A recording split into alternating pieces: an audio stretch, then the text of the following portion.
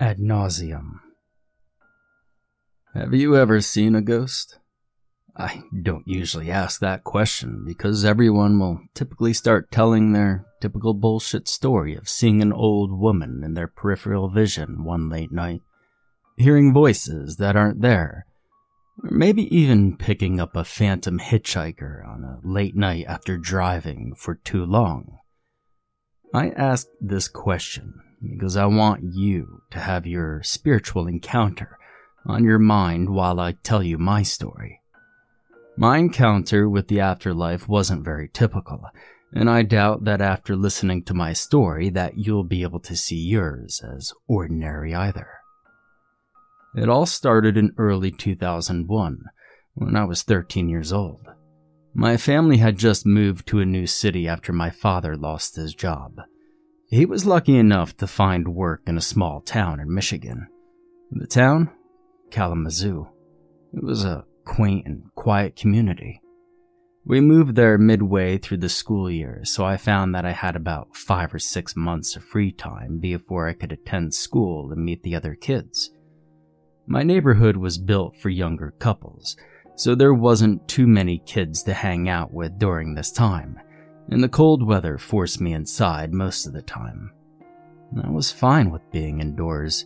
I'm an avid gamer and love survival horror games. I spend most of my time in my room, which was in the basement, playing games and talking to the friends I had left behind when I moved. I was a big fan of Resident Evil and was slowly getting into Silent Hill around that time. Just a small note about my house in Kalamazoo. It had a main floor with a kitchen, living room, and a bedroom/bathroom. The basement had a wide open area, my room, and a room with a water heater off to the side. The house was old. It was built sometime in the 1950s and was refitted to be more modern. Asbestos was replaced by insulation, lead paint was removed, and copper tubing was put in. It reminded me of the old Ship of Theseus conundrum. At what point of repairing and replacing parts does the house stop being the same house and become a completely new house? Did I live in a house that was from the 50s, or was it now a completely new building? I've been known to wax philosophic from time to time. Sorry about that. The house had its fair share of problems. It was freezing in the winter due to poor heating, particularly in the basement, and every now and then I would wake up to find my breath fogging in the air. I slept with a heater in my room to combat the invasive cold. I accepted this drawback in exchange for the privacy that it afforded me, and as a teenager, privacy was of the utmost importance. The house also made sounds at night. My parents told me that it was just settling on its foundation, but I wasn't so sure. It started with the most innocuous of things. Whenever I was settling down for the night, the sound of a door lightly bumping into the frame could be heard. At first, I thought it was just wind current generated by the heating system or a pressure change pushing a door in the basement closed. I told myself that the next few nights it happened. I held tight to that belief when the sound persisted, even after shutting all the doors in the basement to cut down on flow-through. Another noise that was almost always happening at night was the sound of my bed creaking. At first, I thought it was me turning in bed and making that sound. Then it started happening even when I wasn't moving. I spent a few nights lying completely still, waiting for the sound of my bed shifting. I would always look over at the other side of the bed, but there wasn't anything there either. Eventually, I began to get used to the sounds and they became background noise. A few days passed with the persistent sounds. I would have forgotten about it had I not opened my eyes late one night. I had just heard the creaking sound and I rolled over to look across the bed. I was greeted with the image of another person right next to me. My heart leapt into my throat and my stomach sank. She was facing away from me, and her long hair ran down her back. She was wearing a white nightgown. I laid on the bed paralyzed and watched her. She rocked back and forth for a few minutes before getting up. The bed creaked as she moved into a sitting position. She had her hands in front of her face. She sat in that position for a few minutes before she got up and moved towards the door. She moved slowly. When she reached the door, her hand extended towards the doorknob. She didn't open it. She just phased through the door and it moved slightly with her passing through it. I didn't sleep for the rest of the night. I spent the next couple of nights sleeping upstairs in the guest room. I lied and told my parents that it was too cold downstairs. I knew I couldn't tell them what I saw. They were already worried about my adjustment to a new city. They didn't need to think that I was going crazy. I stayed in the guest room for a few nights before they began to get suspicious. And I went to bed in my room the next night and I saw her again. I didn't just see her. I heard her as well. I tried to stay up that night, but I eventually drifted off. As I was about to really go under, I became aware of a sound softly repeating in my room. I opened my eyes. She was there in my bed. She was still rocking slightly, and I realized what the sound I was hearing was. She was crying softly. She was doing her best to stifle her sobs, but they were audible. I should have been scared, but as I listened to her pitiful bawling, I felt nothing but sympathy. She rose to a sitting position and wept for a few minutes before leaving my room. I managed to go to sleep a few hours later on the floor next to my bed. The idea of waking up in the middle of the night and seeing her facing me, dead eyes looking right into mine, was a terrifying thought. She didn't seem to be aware that there was someone else in bed with her, and I had no intention of making her aware of my presence. I slept on the uncomfortable floor in front of the heater the rest of the night. She appeared every night in my room for the next week. She always repeated the same motions. At the end of the week, I decided to try to make contact with her.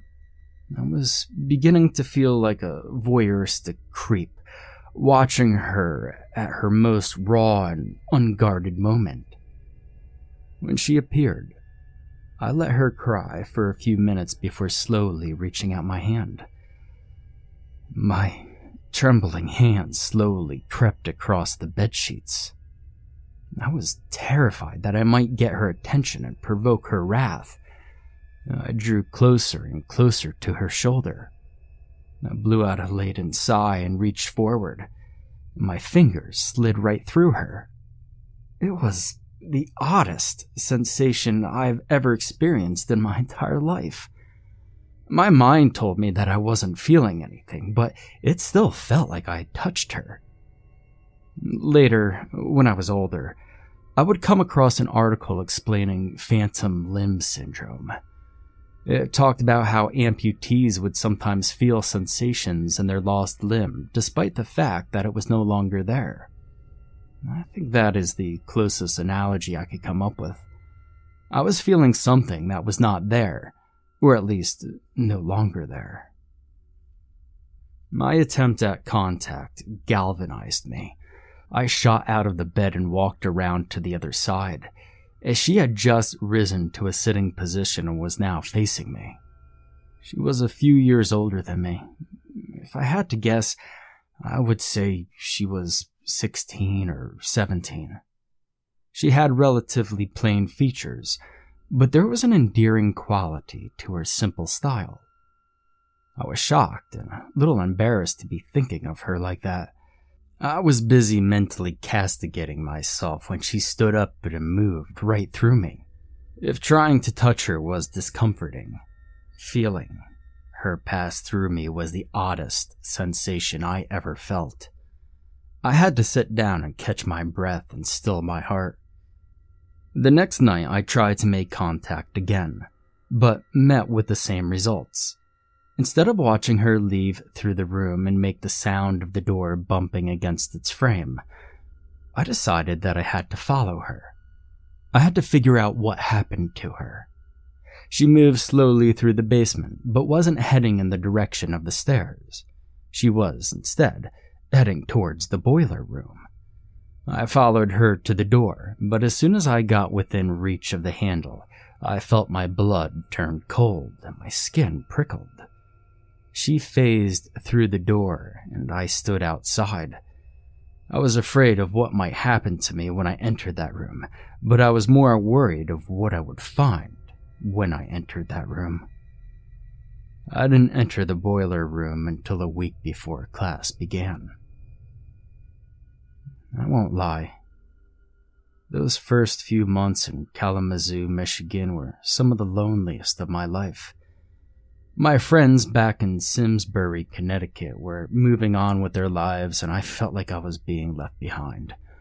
I didn't have any friends in Kalamazoo yet, and, well, to tell you the truth, I was beginning to see this nightly wraith as a companion and kindred spirit.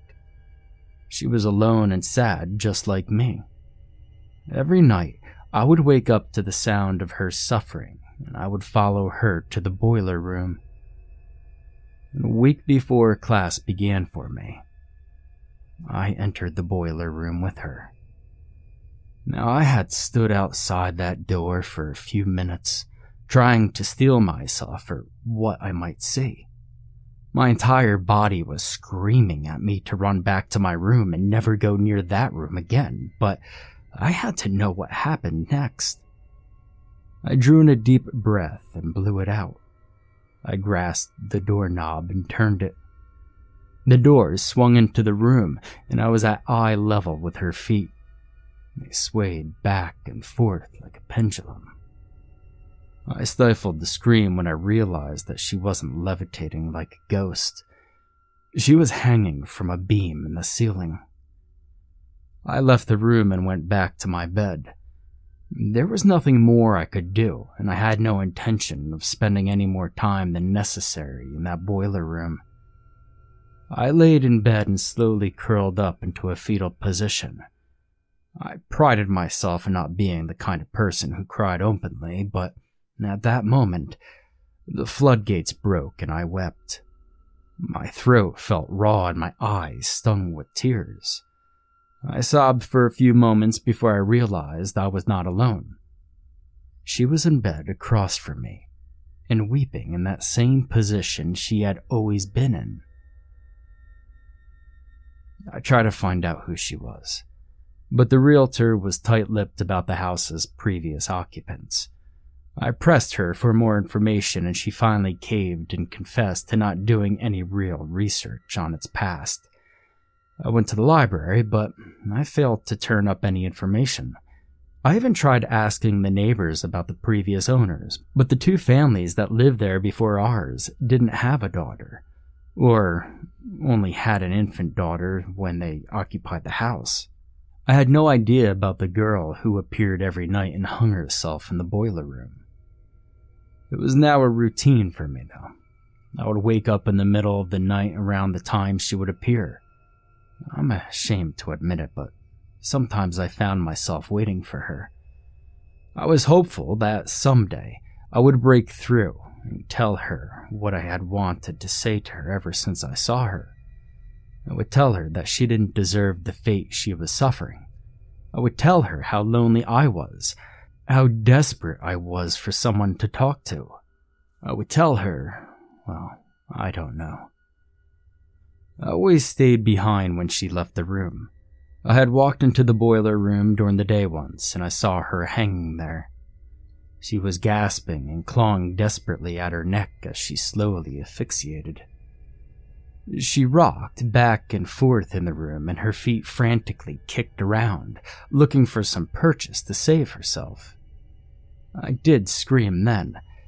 I had to make up a story about seeing a shadow for my mom when she came downstairs and saw me pale as a ghost and shivering.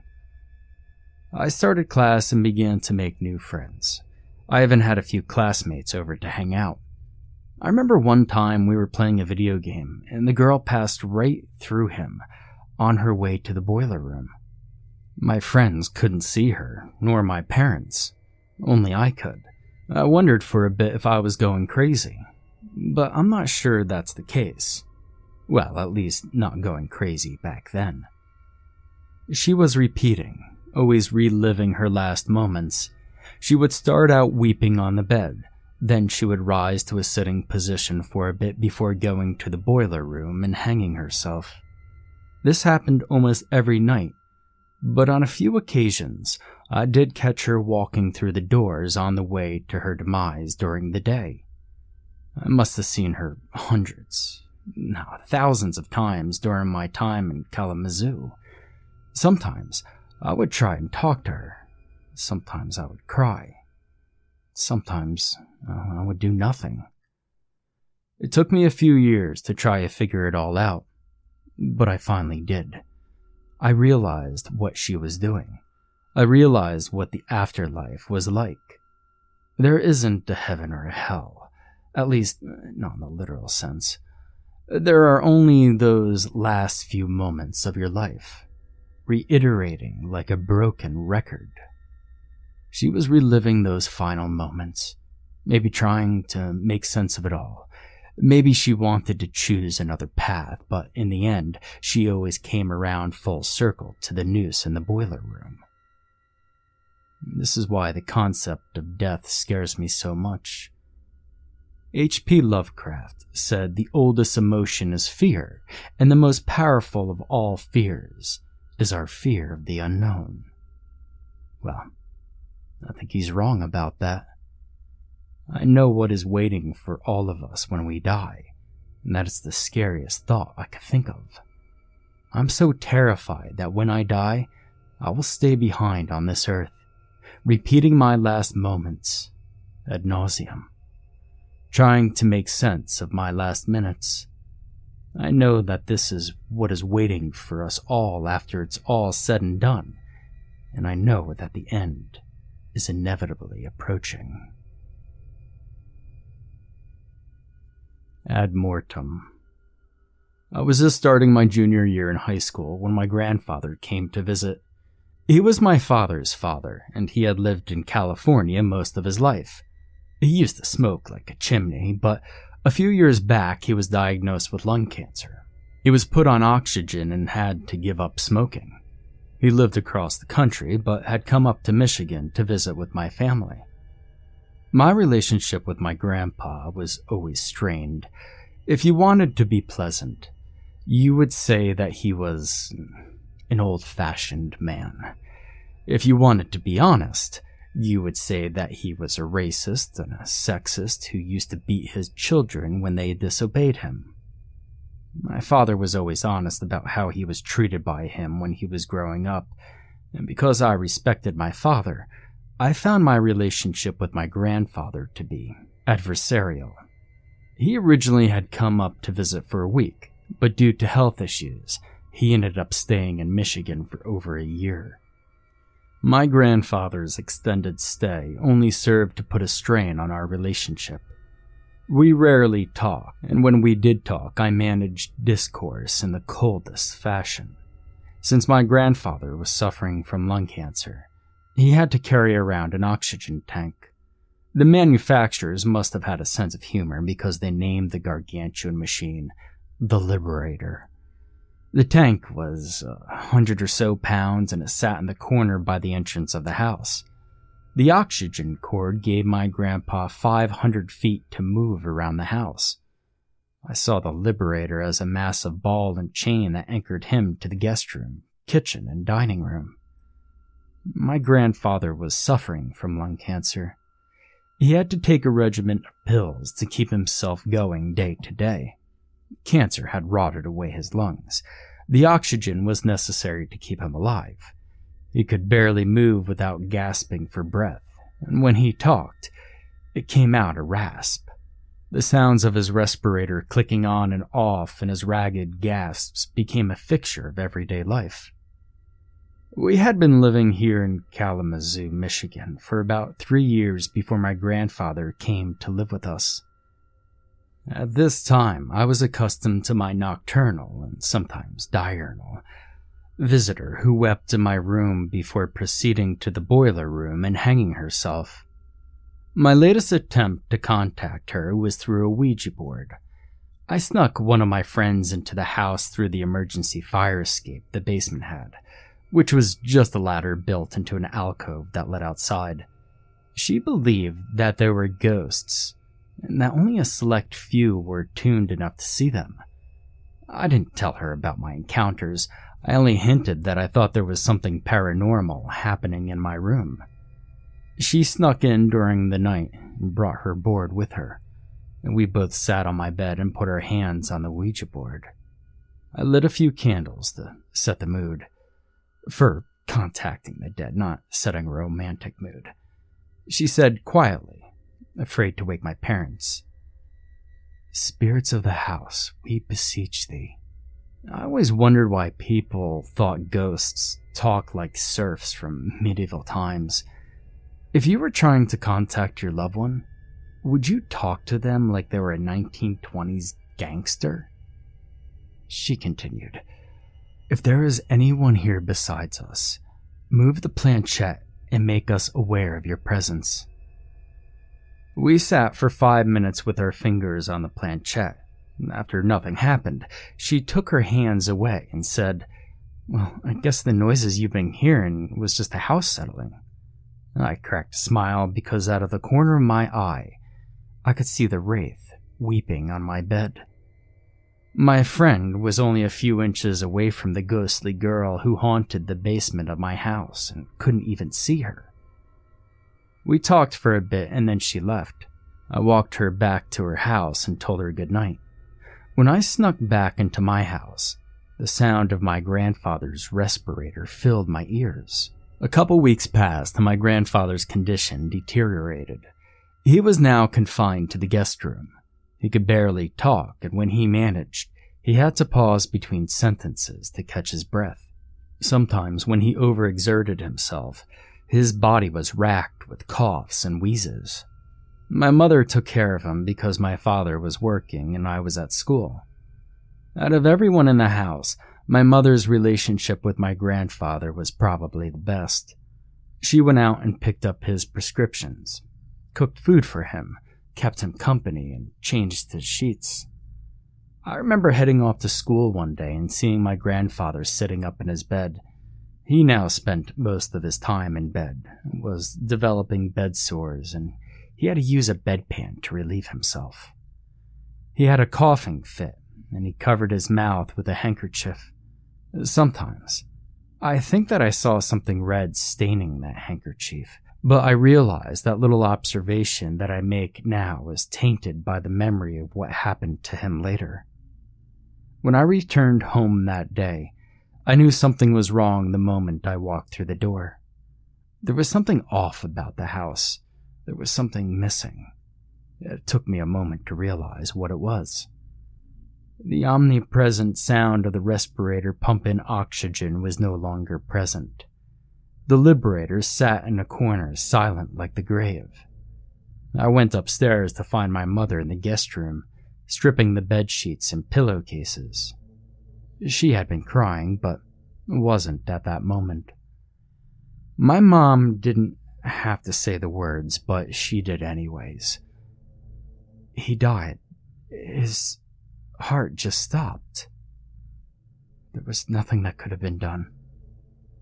I pulled her into a hug and she broke into a fresh set of tears. I offered to help her wash the bed sheets, but she told me it wasn't necessary. This part may make me seem like a horrible person, but I was glad she turned down the offer. When my grandfather died, he had evacuated, and the smell was horrible. She washed the sheets as best she could, but ended up throwing everything away. My father took the news like any son would take the news of his father's death. I don't know what I was expecting from him. For some reason, I thought he would be angry at the fact that his father had never told him goodbye, never told him that he loved him, or that he was proud of him. He wasn't angry. he was just quiet for a while. He didn't cry at that moment, but I remember going upstairs from the basement and hearing the soft, hushed sound of him crying in the night. I tried to take my grandfather's death as stoically as possible. I didn't cry until the funeral, and then the floodgates broke and I wept as they lowered him in the ground. He may have been a racist, sexist, abusive old man, but he was still my grandfather. He was family and he was gone. I didn't like him, but I did love him because he was a part of my life. The next month was relatively quiet. My mom and dad dealt with getting his affairs in order and tending to his will.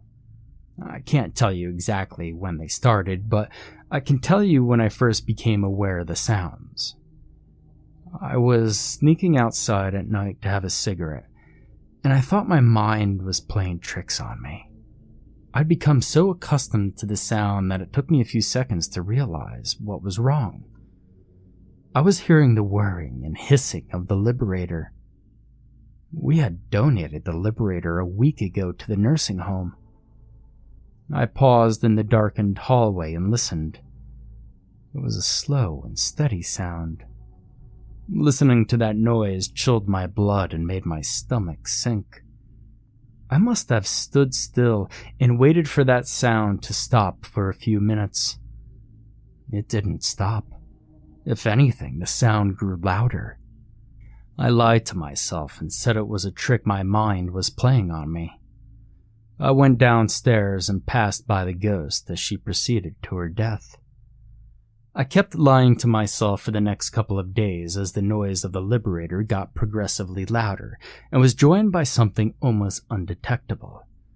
The respirator kept going throughout the day. This wasn't like the Wraith girl whose weeping only manifested at certain times. The noise was a constant, and it was growing louder. The sound, obfuscated by the machine, slowly grew more evident. It took me a few days to really begin to hear the wheezing and gasping beneath the whirring of the Liberator. I avoided the guest room at all costs. It was quite a simple thing.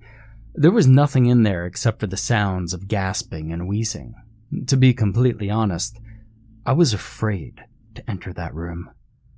I could live with seeing the image of the girl in the basement, but I wasn't so sure I could accept seeing the ghost of my grandfather reliving his last moments. I avoided it for a few months before finally succumbing to the curiosity. It was my senior year then, and I was just wrapping up with graduation parties. I had quite a bit to drink that night, but I was still capable of driving. I pulled into my driveway and a thought struck me. The thought was that I had to see him before I left home for college in a few months. I had to face the ghost of my grandfather if I wanted to move on with my life. I went into the house and approached the guest room. I wasn't prepared for what I would see. I don't think I ever could be. I stood outside the guest room for a few moments, trying to steel myself for what I would see next. I listened to the methodical whirring of the oxygen tank and the discordant gasps and coughs that broke through the rhythm. The more I listened, the more I found my resolve weakening. Another couple of minutes, and I knew that I would completely lose the will to investigate, so I swung open the door and stepped into the room. My eyes took a few seconds to adjust to the darkness. The curtains had been closed to the moonlight, giving the room a sepulchral feel to it. The room had grown musty and smelled like mothballs. The wheezing and gasping was louder now. It's just my mind now, but when I recalled this moment, I could have sworn that the rasping and haggard-sounding breaths were almost deafening. My eyes adjusted enough to see the shade of something on the bed. My eyes adjusted to the light, and I could see him clearly. The spirit or echo of my grandfather was on the bed. His body writhed spasmodically on the sheets. It looked like he was having a seizure or a stroke of some sort. His hands clawed at the air in front of his face. This motion looked out of place until I realized that he was probably trying to adjust the respirator on his face. He writhed in the bed for a few more minutes before he fell still. He was dead. The room was silent. I turned around and left the room, and as the door closed behind me, the sound of frantic gasping and wheezing started up again. The night before heading off to college, I rolled over in my bed and watched the nightly visitor to my bedroom. She rocked slightly in the bed and wept quietly. It tore at me to know that she was doing her best to keep quiet. Who was she hiding her depression from? Why couldn't she ask for help? She was tragically young. I leaned over to her and whispered to her, "I'm sorry that this happened to you." And there wasn't much else left to say. I went to college the next day. My first semester of college was going well. I didn't have any ghostly encounters in the dorm, which was a plus. I don't think I would have managed to focus with the spirit of someone constantly dying from alcohol poisoning. I had friends, but in a sad way. I found myself waking up in the middle of the night, wanting to talk to her at least. November rolled around and I decided to drive home and be with the family for Thanksgiving. I wish I had just stayed at college. I arrived the day before Thanksgiving and proceeded to catch up with my parents. My mom even rushed outside to hug me as I pulled into the driveway. My old man greeted me with a beer and we sat on the deck as I filled him in on my life at college. The first semester wasn't over with yet, but I was already adjusting to life at college. It was one of the happier moments of my life. Reminiscing about it now leaves a bitter taste in my mouth. We had a good dinner and I settled down for bed. I was getting ready to drift off to sleep when I heard the sounds I had become so familiar with when I was a child. I opened my eyes and faced the crying girl. I thought of all the usual platitudes that I used to offer her. You were so young. You had so many happy moments ahead of you. You could have been happy. I wanted to tell her all of these things, but something else was on my mind. That thought was that something wasn't right. It was something that I couldn't make sense of until I saw him one more time. I moved upstairs and went to the guest room. The respirator was still clicking on and off, and he was still gasping out his last minutes in that room. Trepidation filled me. My whole body was screaming at me to turn around, and my mind was begging the same. I knew if I entered that room and witnessed my grandfather's death again, that I would never be the same.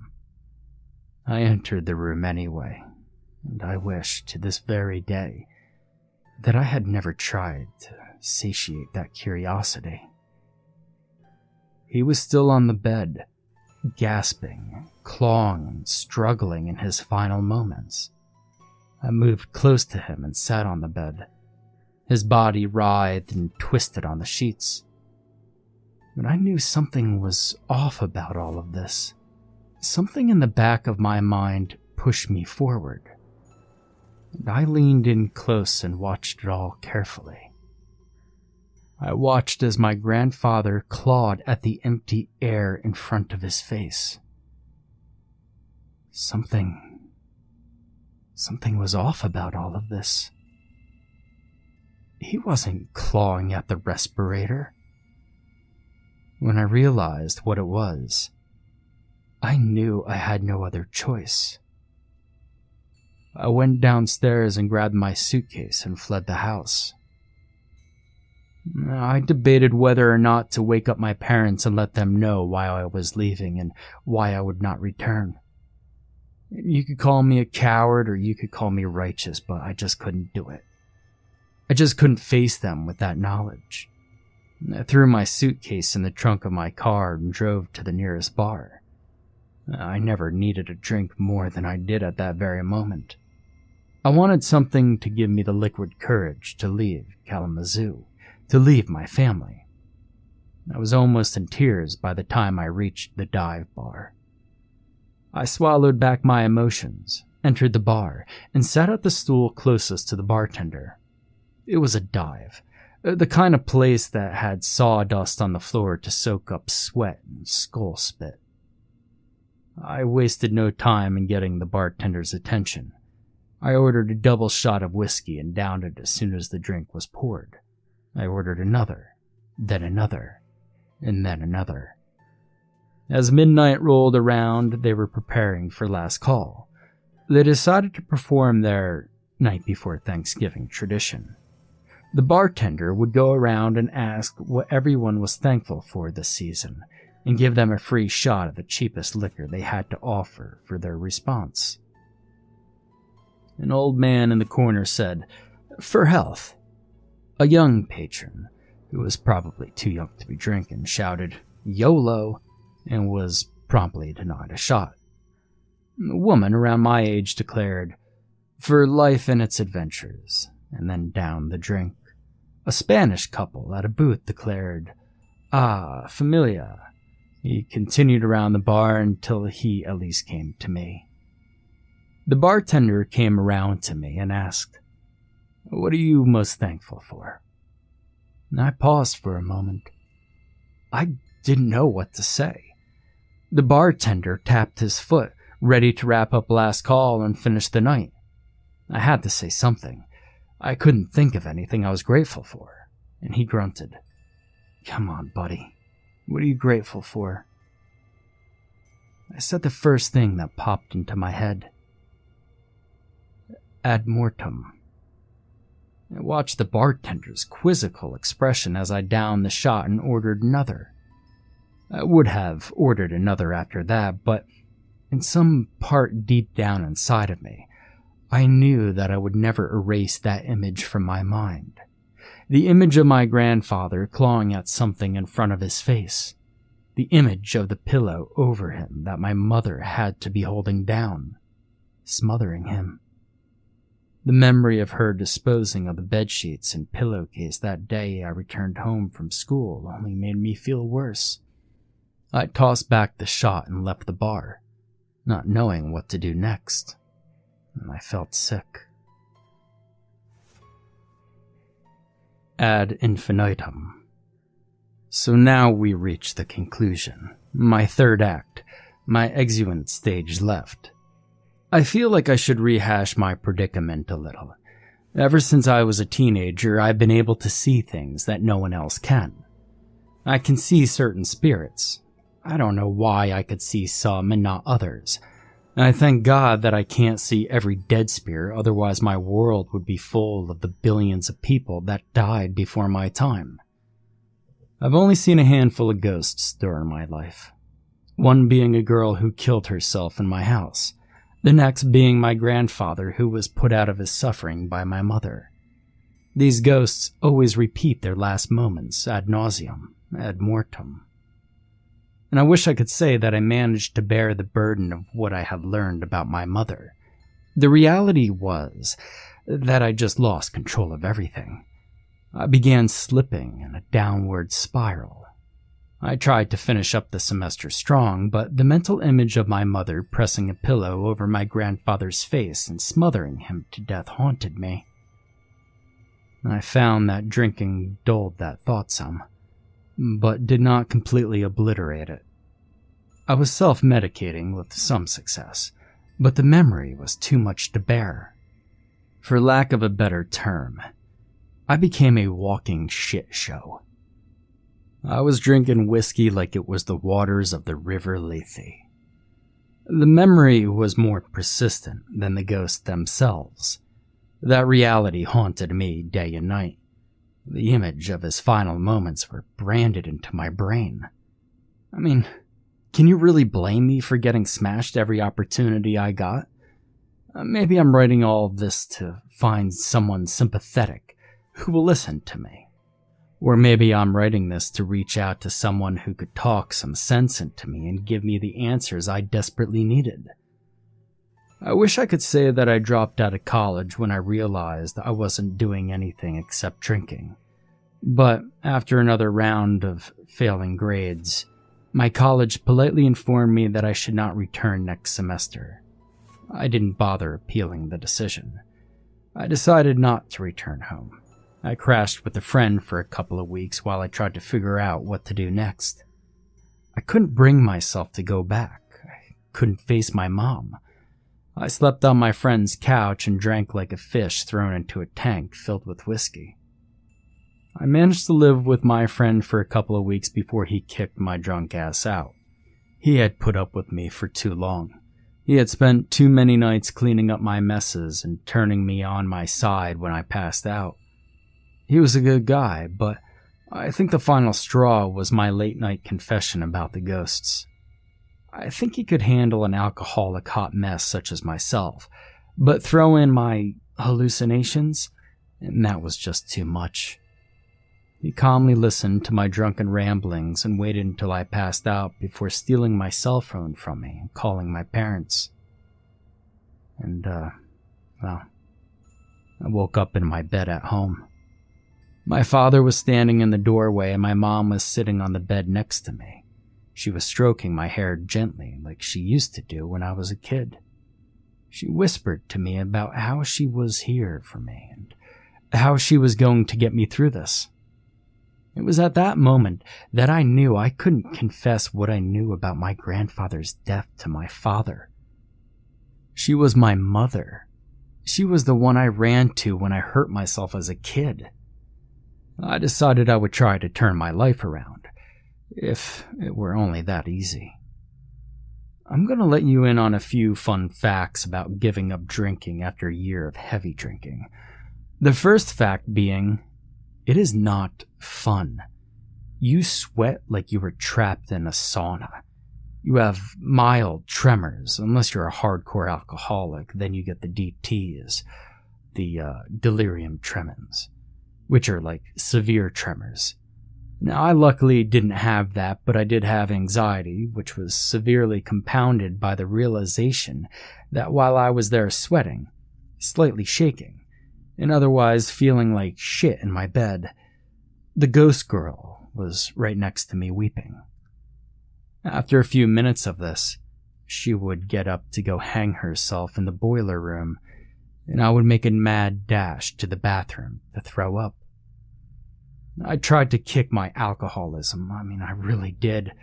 I really wanted to move on with my life. I wanted a normal life with stupid, meaningless problems. I just couldn't. I couldn't live in that charnel house. When the girl's weeping wasn't getting to me, the wheezing and groaning of my dying, dead grandfather was assaulting my ears. I managed to live at my home for a week before I fled and went up to Grand Rapids. It only took a couple of days of living by myself, with myself, before I downed a bottle of Johnny Walker. My parents tried to get me to come home, but I couldn't go back to that place. I managed to convince them to let me stay as long as I called them weekly to keep them in the loop. My father even managed to get me a job outside of town. I worked weekdays, cleaning animal cages for a pharmaceutical company. It wasn't the most glamorous of jobs, but it paid well enough to support my necessities and me. Unfortunately, drinking heavily had come back into my life. I managed to keep my habits under control for about a month or so, and I would work on the weekdays 7 to 5 and then drink away my weekends. And I found some friends along the way. Some at work and a few at the bars I frequented. I was just getting a sense of normalcy in my life when everything fell apart. And it all started with a phone call. It was the simplest of things. One of my routine calls to my parents. We chatted about the usual things. I caught them up on my work, friends, and life in general. I was talking to my mom when she mournfully said, "Your grandfather would have been 78 today." As soon as those words were uttered, I heard something click, and began pumping a familiar sound through the phone. It was the sound of the Liberator, the giant oxygen tank that my grandfather owned, which my parents had donated to a nursing home long ago. Sunday became a terrible thing for me. It was the day my parents would call. I would spend the week dreading the time that they would call. I knew it was them even before they spoke. It was the sound of the respirator droning. It almost became deafening to me. I had to ask my mom and dad to speak up when talking to me so I could hear them over the sound of the Liberator. They became increasingly concerned over my erratic behavior and eventually invited me home for dinner. I turned them down. I knew that if I stepped foot in that house with that spirit, I would lose it. My mom was silent for a few minutes before telling me she loved me. I was getting ready to respond when it began. It was a low, barely audible sound, but I heard it. When I heard that sound, my weakened resolve shattered apart. I heard the low, pained sound of my grandfather's strained wheezing that was quickly muffled by a pillow pressed over his face. I had managed to keep myself in check for a few weeks by relegating my heavy drinking to the weekend. That way, I managed to be productive enough to keep myself grounded. Hearing my grandfather's death gasp rattling through my mom's phone was too much for me. I fled to my old vice and let it take over my life. I went out to the nearest bar and drank myself into a stupor. I'm pretty sure I was still drunk when I went into work the next day. My coworkers knew something was going on when I showed up the next day drunk. I even snuck out at lunch to have a couple of shots to get through the day. And I tried to keep myself in a constant state of inebriation because I knew that Sunday was fast approaching, and being intoxicated dulled that grim realization. My coworkers were tight-lipped about it, but I could tell from their disapproving glares that I was wearing thin on their patience. The next Sunday night, the wheezing was so loud that I could barely hear my parents' voices. I made up an excuse telling them I didn't feel well and hung up shortly after that, and I spent the rest of that week getting wasted, as if my drinking would ward off their upcoming call and their concern. The situation at work degraded, and my friends and coworkers began to distance themselves from me, sensing that I was about to self-destruct. I had developed my own routine for getting through the week. I would wake up in the morning and wash my mouth out with a little bit of Jack Daniels before going to work. Luckily, I worked in a pretty rural area where my sloppy driving didn't attract a lot of attention, and the sky was still dark at 6 in the morning. I would have lunch by myself and take pulls from a flask to steel myself for the rest of the day. I had become a social pariah at work. And after work, I would visit a bar and have dinner and a couple of drinks to keep me going through the night. I knew that I was burning through the money I had accumulated while working, but it was a necessity. When I was sober, I questioned what I heard. Was I really hearing my grandfather wheezing and gasping through the phone? Or was it my guilt at knowing what my mom had done, and my decision not to confront her tormenting me? I managed to make it through another Sunday night call, but I am almost certain that they knew something was happening. Maybe I slurred my words, or maybe it was how I spoke, but they knew I had fallen off the wagon. It was at this point that I can't really relate what happens next to you with all reliable accuracy. I forgot a large portion of this time due to my alcohol-induced daze. I spent days in such a stupor that I'm still amazed that I wasn't fired. And I guess I was still doing a good job enough to warrant them paying me, but I'm not sure how. There's only one memory of this binge that I can remember with clarity. I remember turning over my phone and seeing that it was my parents calling me. I hung up the phone and continued poisoning my body. The next moment that I can faithfully recall was a sound. A jarring thud snapped me out of my drunken autopilot. My head snapped up and my glazed eyes glanced around. I realized I was driving and had just zoned out. I regained control of the wheel and slowed down the car. I pulled over to calm my pounding heart. Having achieved that, I got out to inspect the damage. There was a hellacious dent in the bumper, and I examined the area as my stomach began to sink. Had I hit something? And that thought sobered me up. There was no blood on the car, so I reasoned that I hadn't hit anything living. The dent was substantial, so it had to be something large. If I had to hazard a guess, I would estimate that it was the size of a basketball or larger. I breathed out a sigh of relief before another thought insinuated itself. What had I hit with my car? I walked a couple of 100 yards back, but I didn't see anything. I looked for logs, branches, or any type of debris in the road, but my search didn't turn anything up. I reasoned that it was nothing, and after confirming that it was about 6 in the morning and a weekday, I went to work. I didn't have a liquid lunch that day. I didn't have any lunch at all, really.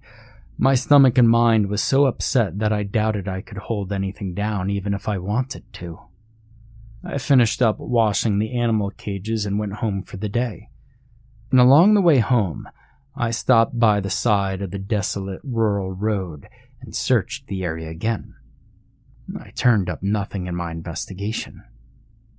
I went home and I sat in my bed. I didn't have anything to drink. I didn't eat either. I also didn't sleep. What had happened on that road? I recall it was a Saturday. I remember this because I had to check my phone's calendar to find the correct date. Much to my chagrin, I realized that checking my phone to find out what day it was had become a common occurrence for me. I moved to the fridge in a mechanical repetition of my typical morning ritual. I opened the door expecting it to be barren, but I saw a carton of eggs and enough food to make breakfast for myself.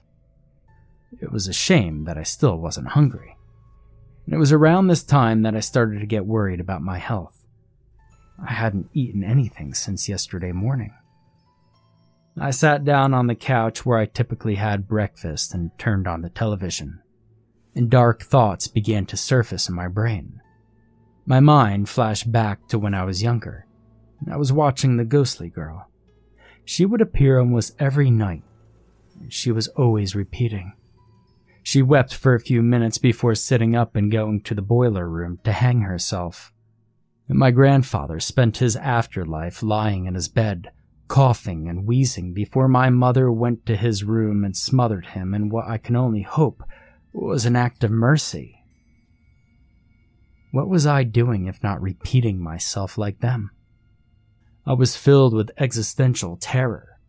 Horrible thoughts began to fester in my brain. What if I had hit something bigger than a log? Maybe I had struck a tree and gone through my car's window shield.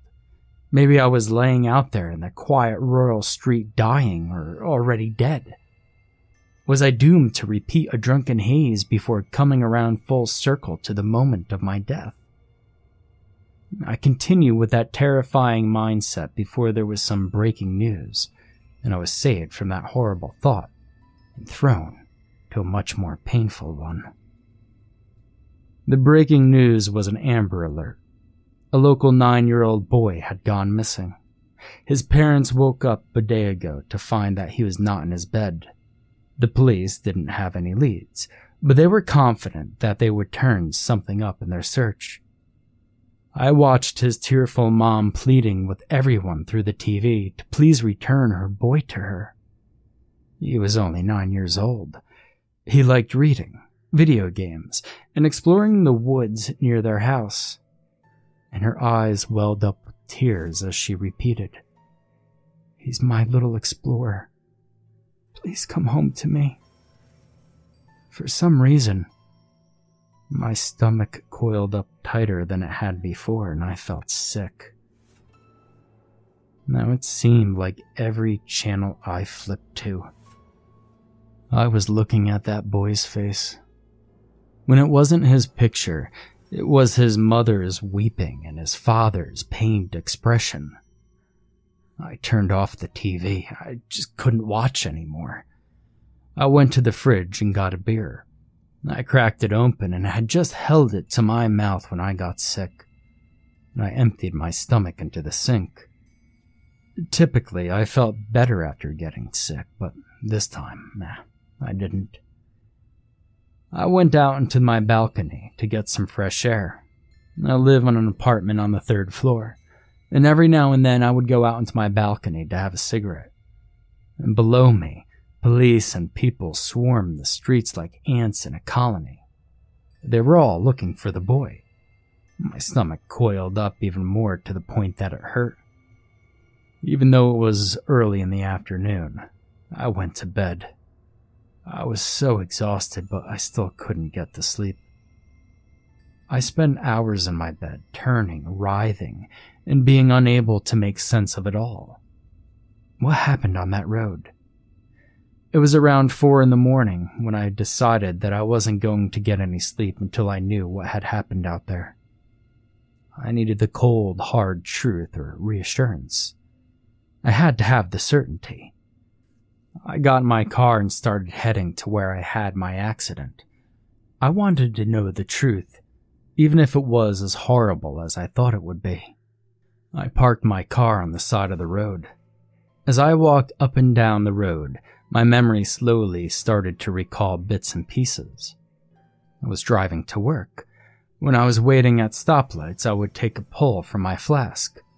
I turned off the city road and was heading towards my work via an old country road. And I remember my head drooping down. I wasn't tired.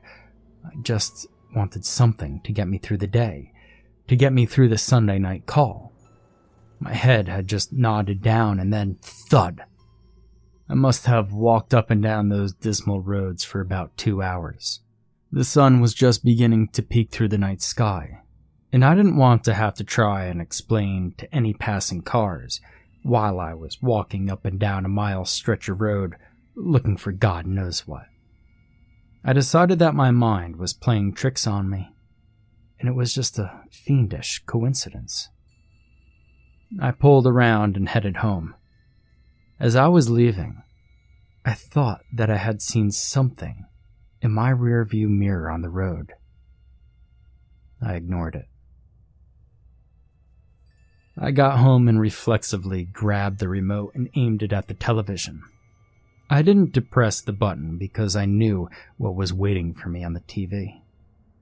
I managed to make myself a sandwich to eat. I still wasn't feeling hungry, but I forced myself to eat it. As I swallowed down the last bite, I regretted my decision too. The sandwich sat in my stomach like lead. I spent the rest of the day wandering aimlessly around my apartment, too anxious to settle down with a book and too nervous to watch television. I talked to my parents that night, but I was too shell-shocked to recall anything from that conversation.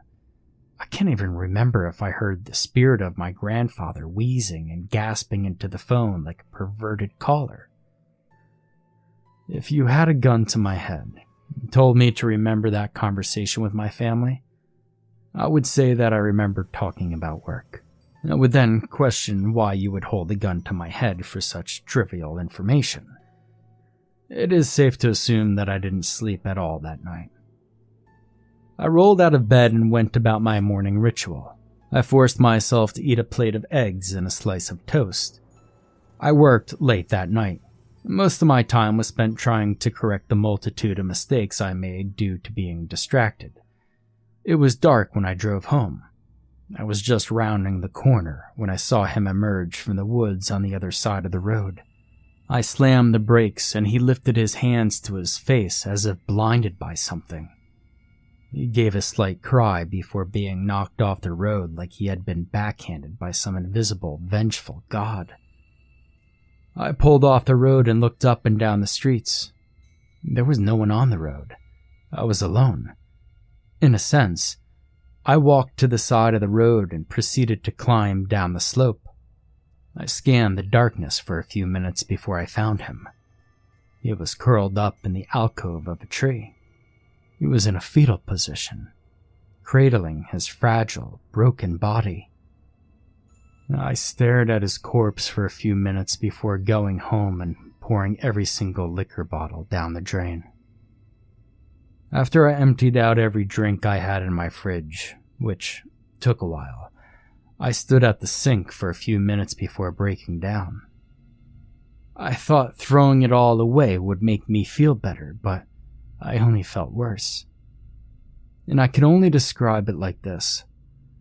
Imagine that at some point in your life, something, somehow, gets knocked loose from you and you realize it's missing, but don't know how to fix it. You live with that emptiness for years before realizing there's a way to numb it. You can pour alcohol into the exposed wound, and for a moment, it doesn't feel so bad. The world seems monochrome and dull. You don't have to care so much. All that pain, all that ache is gone. You can function, if only for a little bit. Pretty soon you realize that this is the only way you can reach that state of disassociation. You keep returning to that self-medicating as best you can with what you can. Whiskey, tequila, vodka, etc. Until you realize that something's wrong. It just doesn't work like it used to. It doesn't dull those thoughts. It doesn't blunt those memories. At first it numbed everything, but now there's a dull throbbing in your head of what you've done and what you failed to do, and it festers. It eats away at you regardless of how much liquor you pour onto it, until you realize that it's not the liquor that's the problem. It's you. So you pour everything out thinking that it'd be some sort of revelation, some great boon, but it's not. It only feels like that emptiness inside you has grown, and now there's nothing to anesthetize it. There's nothing to solve these issues. You can't piece yourself back together. Something inside you is broken, and you don't know if you'll ever fix it. Without alcohol, I couldn't find anything to numb that feeling. I considered placing an anonymous call in to end the Amber Alert, to bring some form of closure to his parents, but I couldn't do it. I'm a coward. Worse than that, I kept asking myself, why me? I made this terrible moment about me. I pretended like I was the victim here, but I wasn't. I asked myself what I'd done wrong to deserve all this, as if I didn't already know the answer to that. I managed to drift off to sleep that night, but I kept waking up with a scream in my throat and sweat staining the sheets. At 5 a.m, I decided to go to work early.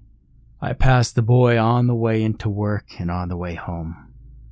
And each time it was a little more graphic, a little more gut-wrenching. He stepped out into the road. What was he doing out that early? He raised his hands in front of his face to shield his eyes from my headlights. My car struck him and sent him skipping along the asphalt, a whirling dervish of broken bones off the road. I wish I could tell you that I did the right thing, that I called the police or parents and let them know where the body of their son was, nestled in between the roots of a tree. I couldn't bring myself to do it. I'm a horrible person. I'm the lowest of the low. I tried to go about my life. After a week, the Amber Alert ended and the world moved on, but I didn't. The parents didn't. He's on that road every time I drive to work. I see him stepping out onto the road. He's there with me when I close my eyes. I had foolish thoughts of moving away, but his death is going to follow me. He is going to haunt me. It is a dead albatross tied around my neck. I'll never forget the sound of his startled gasp, the impact of my bumper on his tiny body. A few days after the Amber Alert was canceled, I returned to that dead road in the middle of the night. I parked my car and watched his spirit living out its last moments of his ephemeral life. I hit him with my car and he skipped along the road and off the side. I walked solemnly behind him. I trailed him as he dragged his broken and bleeding body along the dirt. He reached the tree and curled up in its roots. The body was still there when I returned. Time had left him withered and putrefied. I can't say how long I stood by his corpse. It doesn't really matter in the long run. As I stood there in vigil, I knew that this guilt was going to consume me, eat me away inside like a cancer. It was in this moment that I knew that I would be haunted by this and the others for the rest of my life. I would be dogged by the overwhelming loneliness that the ghostly girl who claimed my bedroom as her haunt. I would be stalked by the feeling of hopelessness that consumed my grandfather as he lay in what would be his deathbed and excruciatingly slid towards his demise. Most of all, I would be haunted by the murder of that young boy. That fatal mistake was now like a tattoo on my soul. And so we reached the conclusion. My conclusion. The irony is almost palpable. I want nothing more than to die at this very moment, and I am consumed by an overwhelming desire to live. I know what happens to us when we die. I don't want to live those final moments of my life, my suicide, ad nauseam. See myself slicing open my wrists, hanging myself for the rest of eternity. I also don't want to experience this guilt and shame ad infinitum. I want to embrace the Reaper, and I want to run screaming from his bony grasp. These sentiments will follow me ad mortem. My mind is constantly waging a war within itself to unload this burden and escape into death and to hold it within me like a dark treasure. Maybe writing this all out will help me achieve some form of clarity about what I should do next. I doubt it, although I have to confess in some form or other. I don't know which choice is right or wrong. All I know is that this is hell, ad infinitum, ad nauseam.